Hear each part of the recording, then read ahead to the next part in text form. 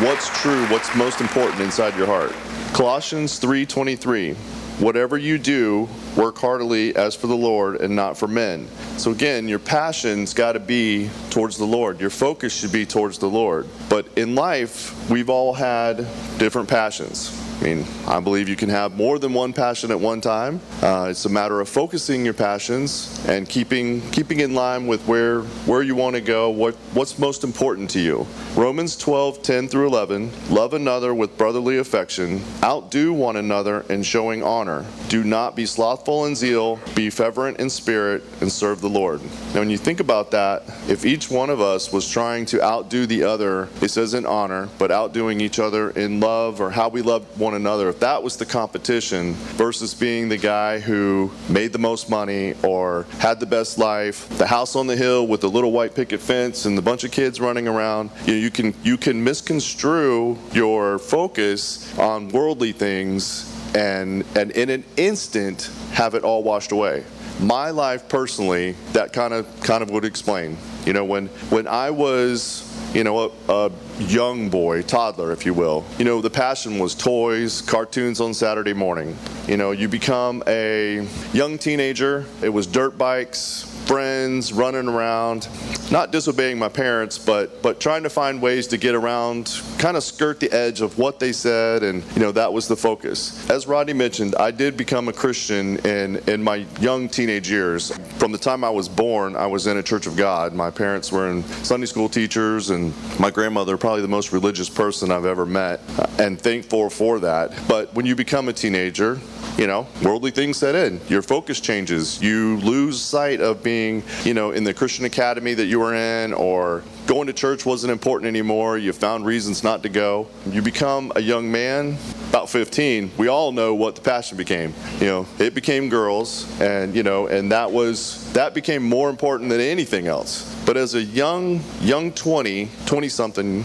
I got married the first time when I was 22. Had my first child at 24. For the first time in my life, I felt like I had actually focused back on God, because it was really, when Zachary was born, that is your first child. It was just an amazing event, and there is no way for something like that to happen from start to finish without God's hand in it. It just shows you, if you didn't believe in God before having a child, you have no way not to believe in God after a child is born. So kind of got focused back on going to church again. I stand before you, as a man who is learning every day to be more mature in my Christianity, more about what it takes, because as a young man, you got saved. You hit some rough spots in life, you lost focus, and sometimes you feel like, I got to be re-saved. Like, I need to be re-dunked in the water. I need to re-give my life to Christ, like start from the beginning. At 53, I now understand that once I did it, it took hold.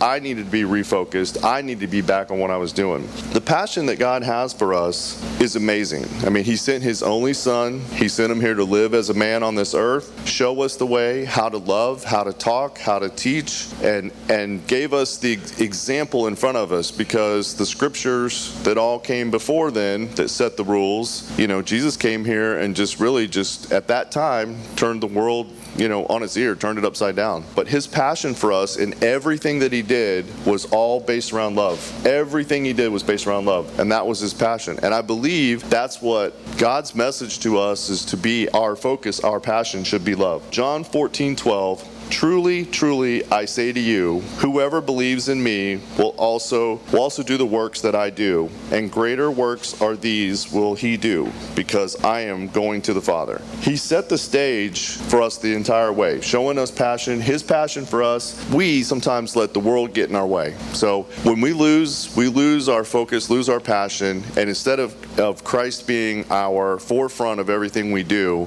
all the other things can go away. Now, in the beginning of my story, I kind of alluded to that. So there was a middle ground there, in a 21-year marriage where the focus became work. And if you were to describe Barry, if anybody that knew me, they'd tell you I was a hard worker, dedicated to my job, did whatever it took to make my job happen. You didn't hear that, Barry's a great family man, he loves his wife, he loves his kids. All those were true, but if you looked at me and you seen me, that's how you would have described me. That's the way that you would have identified my focus. And unfortunately, that's how it was. Fast forward a little bit, marriage suffered, and before Barry was aware enough to catch up and try to salvage it, that marriage of 21 years ended up in a divorce.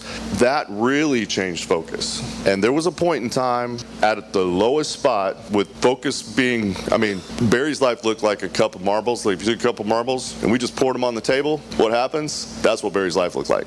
I remember sitting down on the couch, opening up my Bible, and just let it fall where it falls. Just let it open up wherever it goes. And it opens up to a highlighted spot that I had highlighted years prior. And mind you, I had to dust off my Bible. That's a shameful thing right there. But it puts you back in place where you need to be. But when I opened up my Bible, it went to Romans, and the very first words highlighted were "be still." And it was "be still in the Lord," and just start to focus, pray, get back to where I was. It got me back where I was interested in going back to church again. It got me back close to the Lord again, truly sharing my life with, the conversations I was having with Christ. I came to know Jason Scheffler, which a lot of you guys know him.